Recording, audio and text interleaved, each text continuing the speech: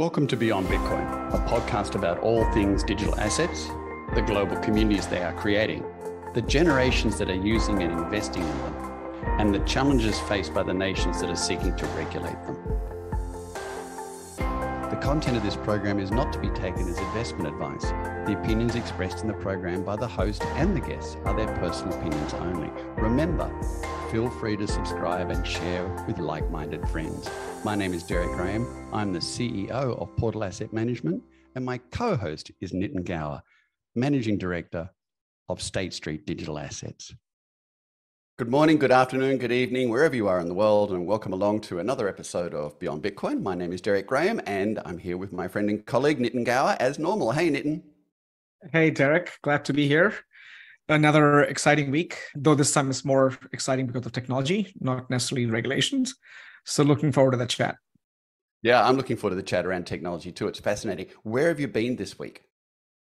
Yeah, this week I returned, as you know, from Frankfurt. I spent a few days in New York, and New York was super interesting because I spent some time at the Industry Roundtable in Wall Street, some top 30 financial institutions around from the country.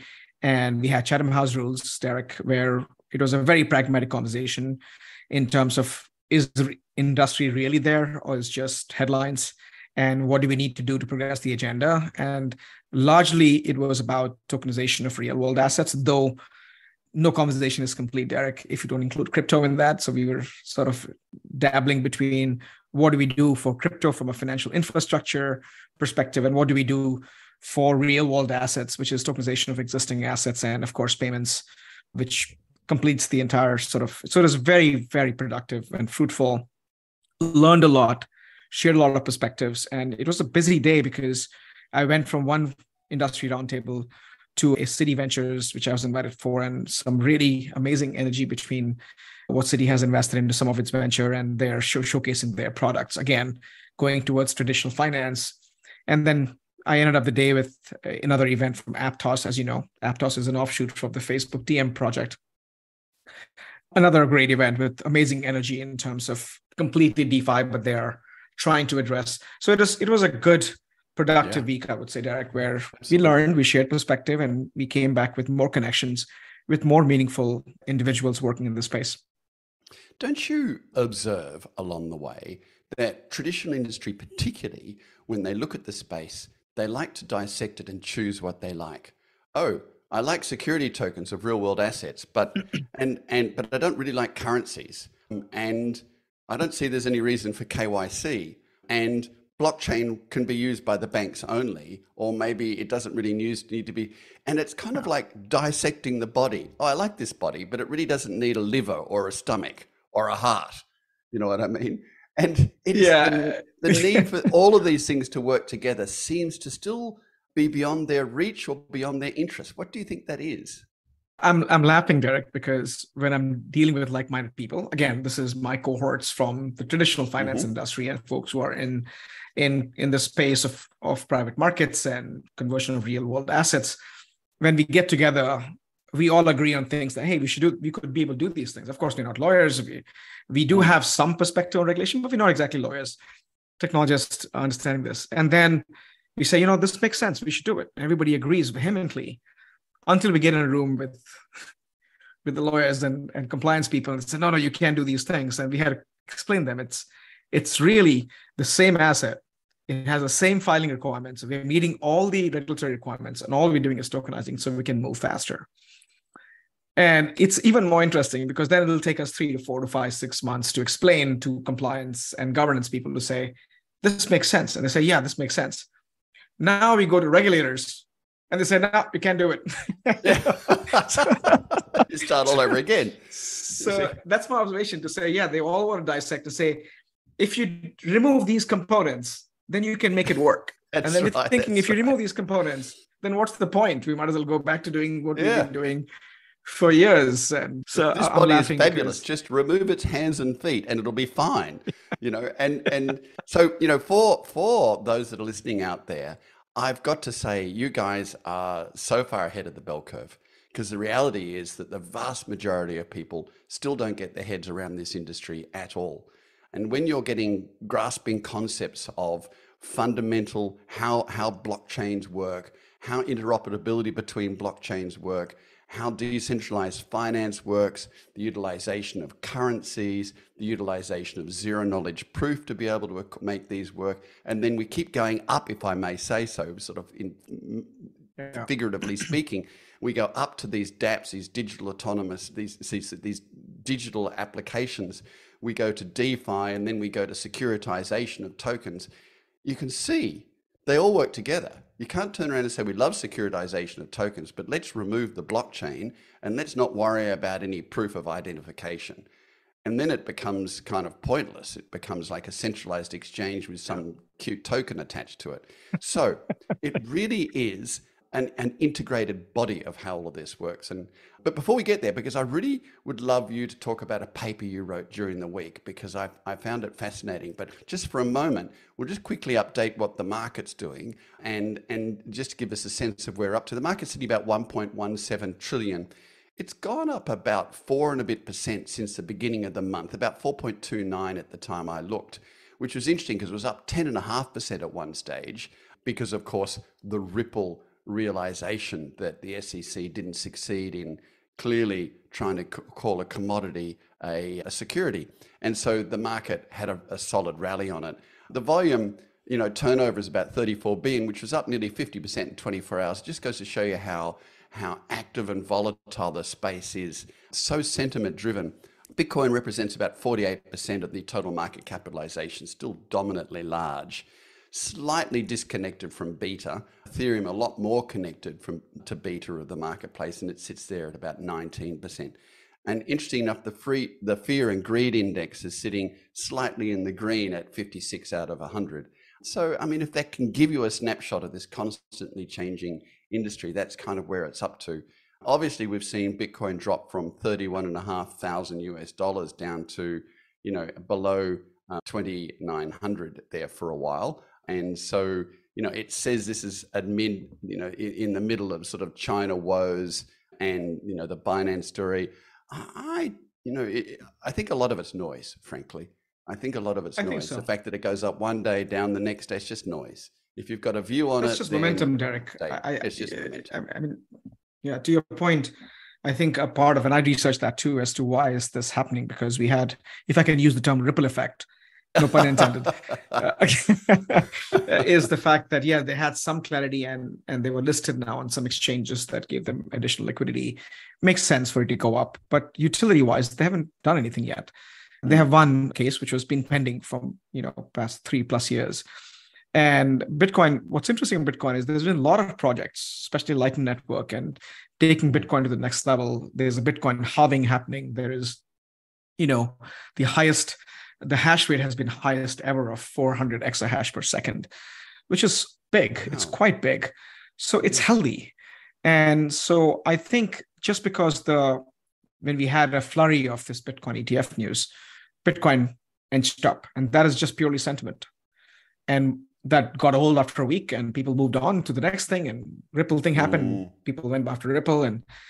But I think there are some innovation that to me was quite meaningful that happened last week and early this week, which prompted me to, of course, write a bit more about, the nexus of technology with blockchain, interoperability challenges. Fantastic. So from that perspective, I think it's the case. But you're right, Derek. I think it's largely tied to just sentiment and momentum-driven movement. Yeah. I mean, it's short-term noise. It's interesting to commentate, but it's short-term noise.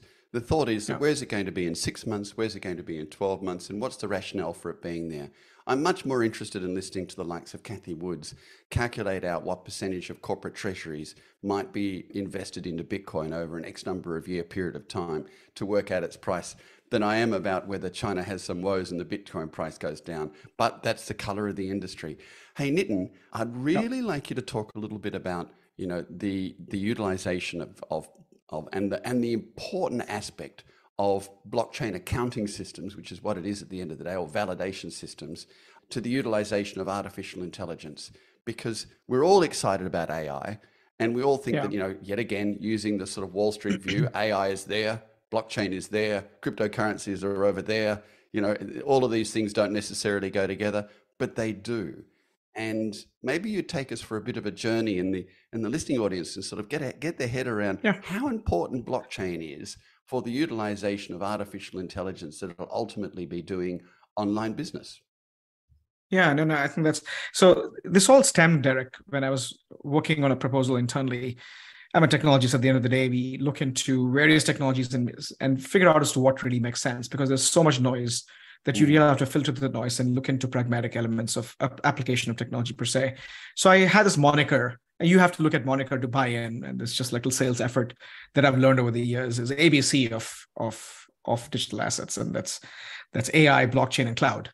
And that amalgamates the three technical areas, but then I begin to then focus on some real problems that we're trying to solve. So first, in writing this article, I spend, of course, when you write less than 1,500 words, you have to really pack in a lot of information. It takes a lot of research, but made two assumptions, right? The first assumption is, if blockchain is becoming the transaction and data platform of choice for business networks, and a source of trust among partners and market participants and competitors, because at the end of the day, it's a network, then can we use AI? This is the second assumption. The network participants should be able to gain insights, should be able to derive decisions they cannot achieve alone or would need a lot of manpower to analyze and do things. And AI-driven transaction will give rise to new business models and more significant automation opportunities.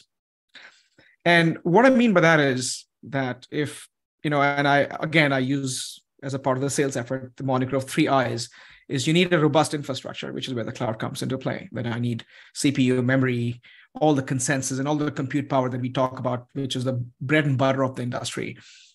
And then you need the instruments, so the digital assets, whether it's Bitcoin, Ethereum, or a tokenized real estate or tokenized bonds or equity. This becomes instruments, and how do the instruments move?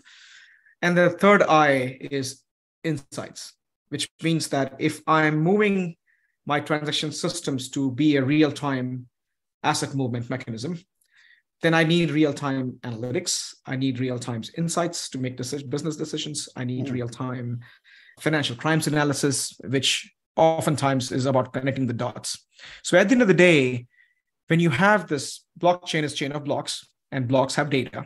So data is automatically linked, which is not the case in existing financial systems. And if that's a transaction system, then can I not model my AI to be able to derive these insights, whether it's for business analytics or whether it's for financial crimes and it's for making the real-time decisions? And not only that, and we've seen, and I'll give some examples of crypto projects that have seen this, that if you're going after hyper financialization of the industry, which is tokenization of everything around us, then the existing tools that the financial industry or the retail industry has is simply untenable to be able to keep up with the velocity and veracity of the transaction processing and data that comes out of it. So you do need that's a really important aspect to deal with it.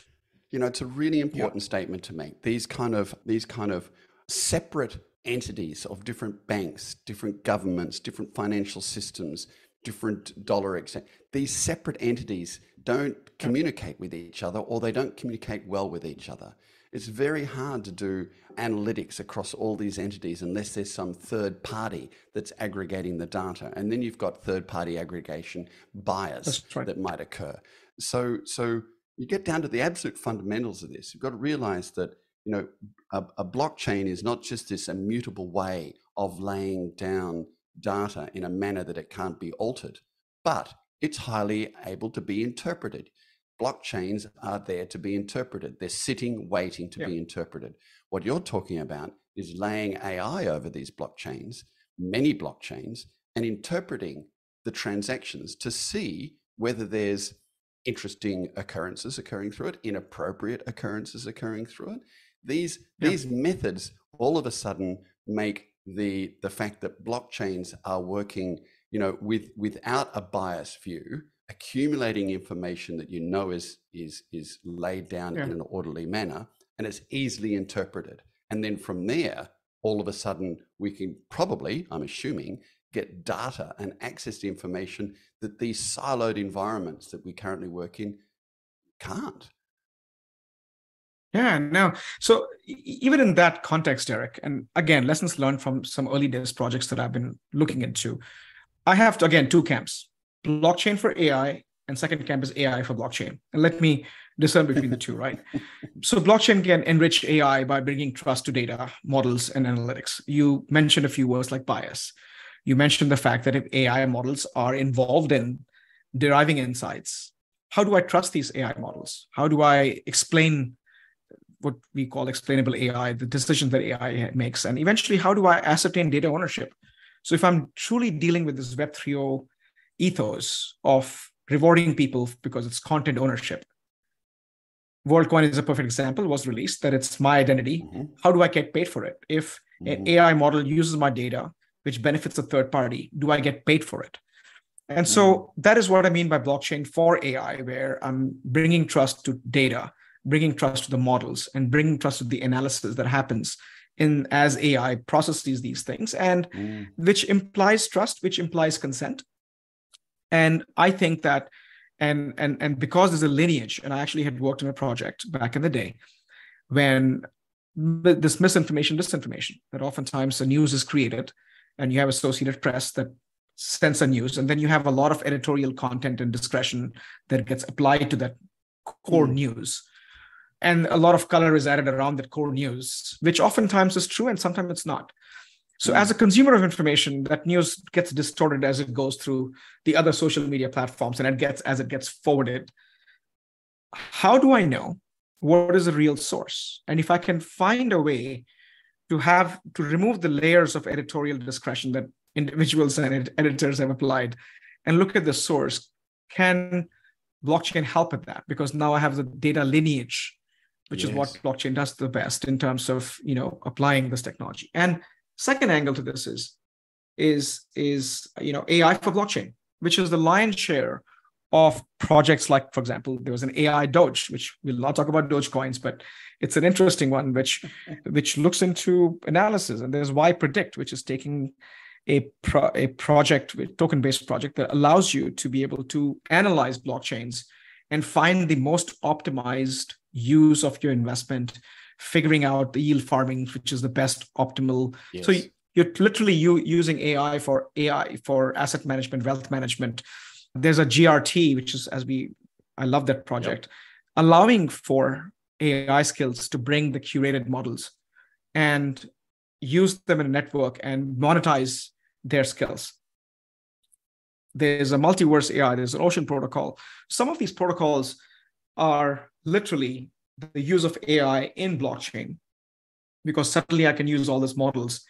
And so I think that has just, for me, been enormously fascinating in terms of how those two models are working out. And working for large financial institutions, I think my job is to be able to discern and distill these things and say, we should do these 2 or 3 things because it makes sense, and because we either cannot hire enough people to do it, or it's simply not scalable with existing technology sets as we are trying to modernize the financial infrastructure going forward, I think. So one of the things that people often get confused about is what exactly is AI. Now, I was enormously fortunate to spend 4.5 hours walking around Hyde Park with Petros Xephos of IBM, and it was an extraordinary time to be able to have this conversation with Petros, because Petros immediately said, what we know as ChatGPT are large language models. They're not artificial intelligence, and this is why. Correct. And by the time I finished the conversation with him, there was no question in my mind that these were not artificial intelligence, but extraordinary sets of algorithms that would complete sentences, essentially, at the end of the day. Whether that complete sentences was an entire section of code that it was creating, it was going to be completing sentences. So when you're talking about the use of AI, you're talking about the use of the equivalent of large language models to interpret what is happening on blockchain, to provide data, not to suddenly start becoming creative and modifying it, but to actually go in there and look on the blockchain transactions and turn around and look for anomalies, or look for large mass movements, et cetera, et cetera. And what advantage is this going to give anyone along the way, do you think, Nitin? Yeah, no. And Petros is one of the most brilliant people I've met. I've had Mm. some of the most intellectual conversations with Petros when I was at IBM. Even now, I connect with him. We discuss industry. We look into portfolio analysis and everything else that goes with it. And what are the challenges of that model? He's the one who we have a lot of conversation with Fama and Finch, which is efficient market hypothesis on that stuff. But from an AI perspective in general, I think we have a long way to go, and that's why I'm not completely bought into what WorldCoin is trying to do. In fact, I'm not completely bought in to what OpenAI is aiming to do from a perspective of even though it's enamored and it's truly brilliant to what they're able to achieve. And I oftentimes now begin to use that than asking Google for say, because Google allows me to go and have my own editorial discretion to pick what I think is right. Yes, yes. But in general, both AI and blockchain are disruptive technologies, right? And AI is disrupting a lot of automation, disrupting a lot of knowledge work, transcription, audit functions, all these mundane accounting tasks. And I think that blockchain is trying to make these more efficient. So the subtle difference between Derek is that blockchain is an efficiency play, that we are trying to modernize a financial infrastructure and transform them into the newer age of what we expect from digital. And I've said this before, that the shift that blockchain brings, it's from digital transformation to transforming digital. So we are transforming digital to what we expect from digital as we are going through this massive hyper financialization, hyper connected world that we live in. And what AI does is disrupts that model in, again, to me, there's a nexus, and that's why my paper has talked about the nexus of two technologies, is disrupting the economic engagement that we've had with these systems. So while blockchain is trying to modernize the accounting systems, the financial systems, the transmission systems, the transaction systems, AI is trying to figure out, how do I audit? And do I really need auditors because I can plug into blockchain and audit the information because it's linked? So why do I need this army of massive, expensive auditors? Yes. Can I, make the job easier of, again, some of the projects that I mentioned who are replacing a portfolio manager or an asset manager or wealth manager only because they have much higher level of intelligence and much more real-time ability to process. So they're dealing with the involvement of the economic players, actors who are involved. And I think that this could really change the way the systems work, but also the actors around the systems work. So it's a matter of a decade, Derek, where you'll find an emergence, I think, only because we've seen the exponential explosion in this space. It's a matter of a decade or 15 in our lifetime that we will see the nature of all these actors, whether it's auditors, whether financial advisors, whether it's asset managers or administrators, people who are simply doing fund accounting and administration, which is a massive business, as you know, around the world. I see all that at the precipice of disruption. And I'll say one more thing, Derek, and I'll pause.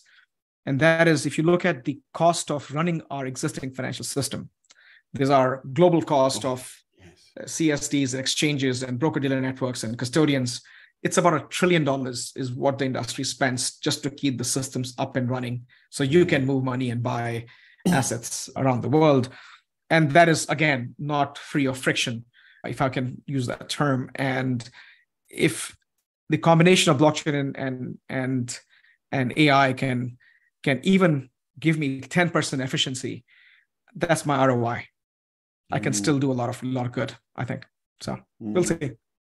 This is extraordinary. It is very much in keeping with what we were talking about before, the fully integrated aspect of the space. The fact that this space is essentially an enormous Lego block environment. You get this Ferton block, which is a blockchain. You can bolt on artificial intelligence to it. You can bolt on decentralized finance to it. You can bolt on KYC and AML through zero knowledge proof to it. You can keep bolting on these various applications to it so that it works more efficiently and more autonomously, consistently.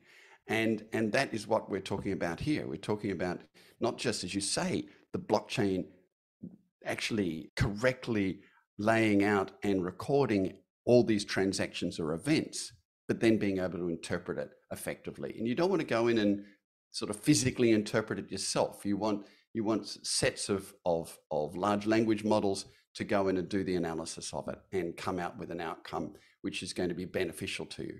And yes, these giants, the likes of PwC and Deloitte's, and these, the big four and the big fives, et cetera, around the place, their prime business is auditing.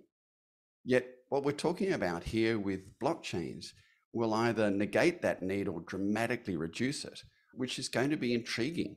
So it means that there'll be an awful lot less auditors, and those auditors are going to have to be a lot more savvy in being able to interpret transactional blockchains to be able to provide their answers. We've got a long way to go to get there, but we do know that when we look at technology, we expect it to occur faster than we expect. And then, of course, when it does occur, we underestimate the impact of it. And I can see that occurring in this area here too. Yeah. And so finally, we talked a little bit about, and we're going to do a bit more of this soon, we talked a little about CCIP, so cross-chain interoperability protocols. Now, those that are listening, before you go, oh no, that's an acronym that's just too much, I'm going to move on from here.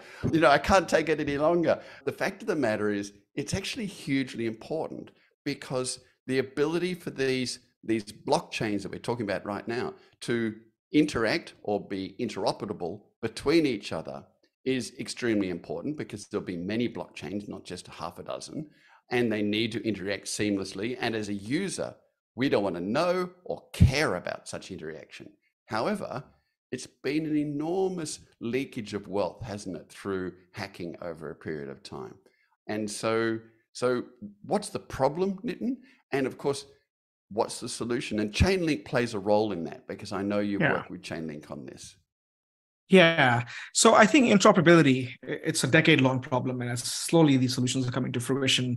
And that is an evolution that I've seen this in my lifetime, being in blockchain world. So there are several cross-chain strategies that are used to increase the level of interoperability. And when I say interoperability, we've talked about Bitcoin and Ether being economic systems. These are nation state status that we've given to these, attracting capital, attracting talent. And the only challenge is that the value creation, whether it's economic value and the technical token creation in these networks, are confined to the network. So with the analogy of our world, when we leave a country, we go to a different country and we change currencies. We go through some sort of a currency exchange at the airport or near a hotel, and they skim a few fees to change the currency. We are not just changing instruments, the physical instruments, which is token of sorts, which is fiat, your currencies, but you also you're making the economic system interoperable. So an Australian dollar is an economic system, and you're going to Indonesia, and that's an economic system, and they value the currencies differently. And when you transfer the physical currency, you're also transferring the economic systems in terms of how it translates into it. Similarly, in the blockchain, the interoperability element, the challenge was that how do I take a value from Bitcoin ecosystem and move to Ethereum ecosystem? And as an example, and there've been various attempts, right? So broadly speaking, what that has done over time is it had created all kinds of liquidity fragmentation. It had created vulnerabilities where I don't have to no longer worry about, hacking personal accounts. As long as I can find these bridges and attack the bridges from a technical standpoint, so I can steal, the tokens from both the ecosystem, because bridge is a connector between two ecosystems, for instance. So blockchain generally are closed systems, which makes it difficult to bring reliable external information into the chain without a trusted third party. And Chainlink, early days, one of my favorite projects was about bringing market data. So for example, if I'm moving a token from Nitin to Derek, it has to meet certain requirements. And for that requirements, it needs data. We need trusted data. Otherwise, anybody can fake that data and force the transfer of tokens from Nitin to Derek. And they were coming up with Oracle, but they recently announced, and actually not just them, but the three other projects, something called CCIP. And they've been working with Swift, which is your favorite protocol for money transfer, Derek, which doesn't mean fast. Swift does not mean fast. mean fast. And so there are four basic strategies. First strategy is sidechain relay solutions that implement bridges that primarily enable portable assets from one chain to another chain. So We've seen BTC relays and rainbow bridges. And by the way, they also have been attacked in the past. The second has been notary schemes, which are mechanisms where a trusted entity or a set of trusted entities is tasked with notarizing claims, such as an event X happened on blockchain A, ergo, I'm going to move the asset. And Thorchain is an example of that. The third, strategy is hash time-like contracts, which is basically, I can't move a Bitcoin because technically I have to do verification validation. So it's a technical problem. So I'm going to lock the Bitcoin in one chain and create a wrapped Bitcoin, or have the equivalent value of Bitcoin of Ether in one chain. And that way I don't have a double spend problem. I cannot spend both the money, I can lock it. And that's where oftentimes challenges have happened. People have found vulnerabilities on those, whether it's locking mechanism or trust mechanism that conveys to say, hey, let me just remove the lock by sending some information, and the verification validation happens. Suddenly now you've released these tokens which are meant to be locked, for instance. And the last one, which is what has been going on for a decade with Polkadot and Cosmos, is blockchain of blockchains. So I have a blockchain, I'm connecting the blockchain to other blockchains.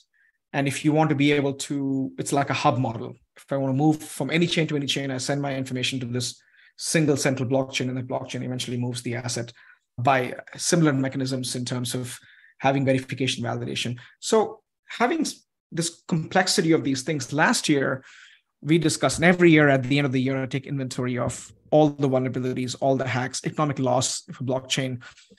The industry lost about $700 billion or so, because as you know, the market cap was $3 trillion. Some of that was economic loss.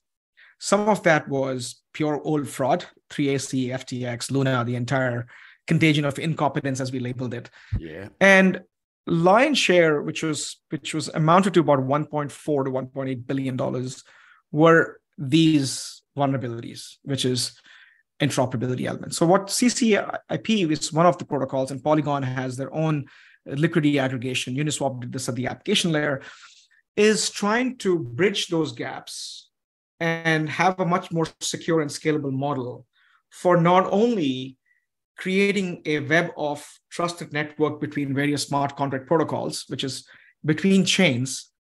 But what's exciting is that they're looking into, and I've been heads down understanding how do they bridge the gap between the messaging system, which is Swift and ACH, an existing financial system that rely on messages, is how do they bridge the gap between the two?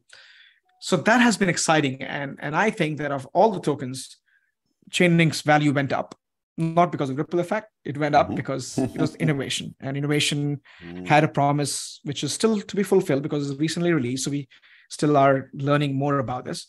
But it has a promise of increase in utility. It has the promise of solving some of the key problems, which again benefits the token that drives the project per se. Yes. So I'll pause here, but super exciting week, by the way, from innovation perspective, I think.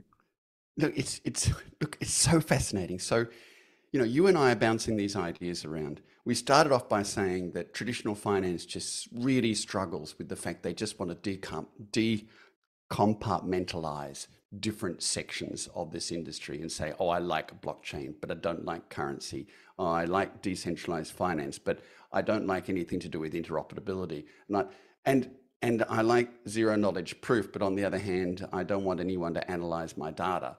This is extraordinary, the fact that this industry is truly like a human body.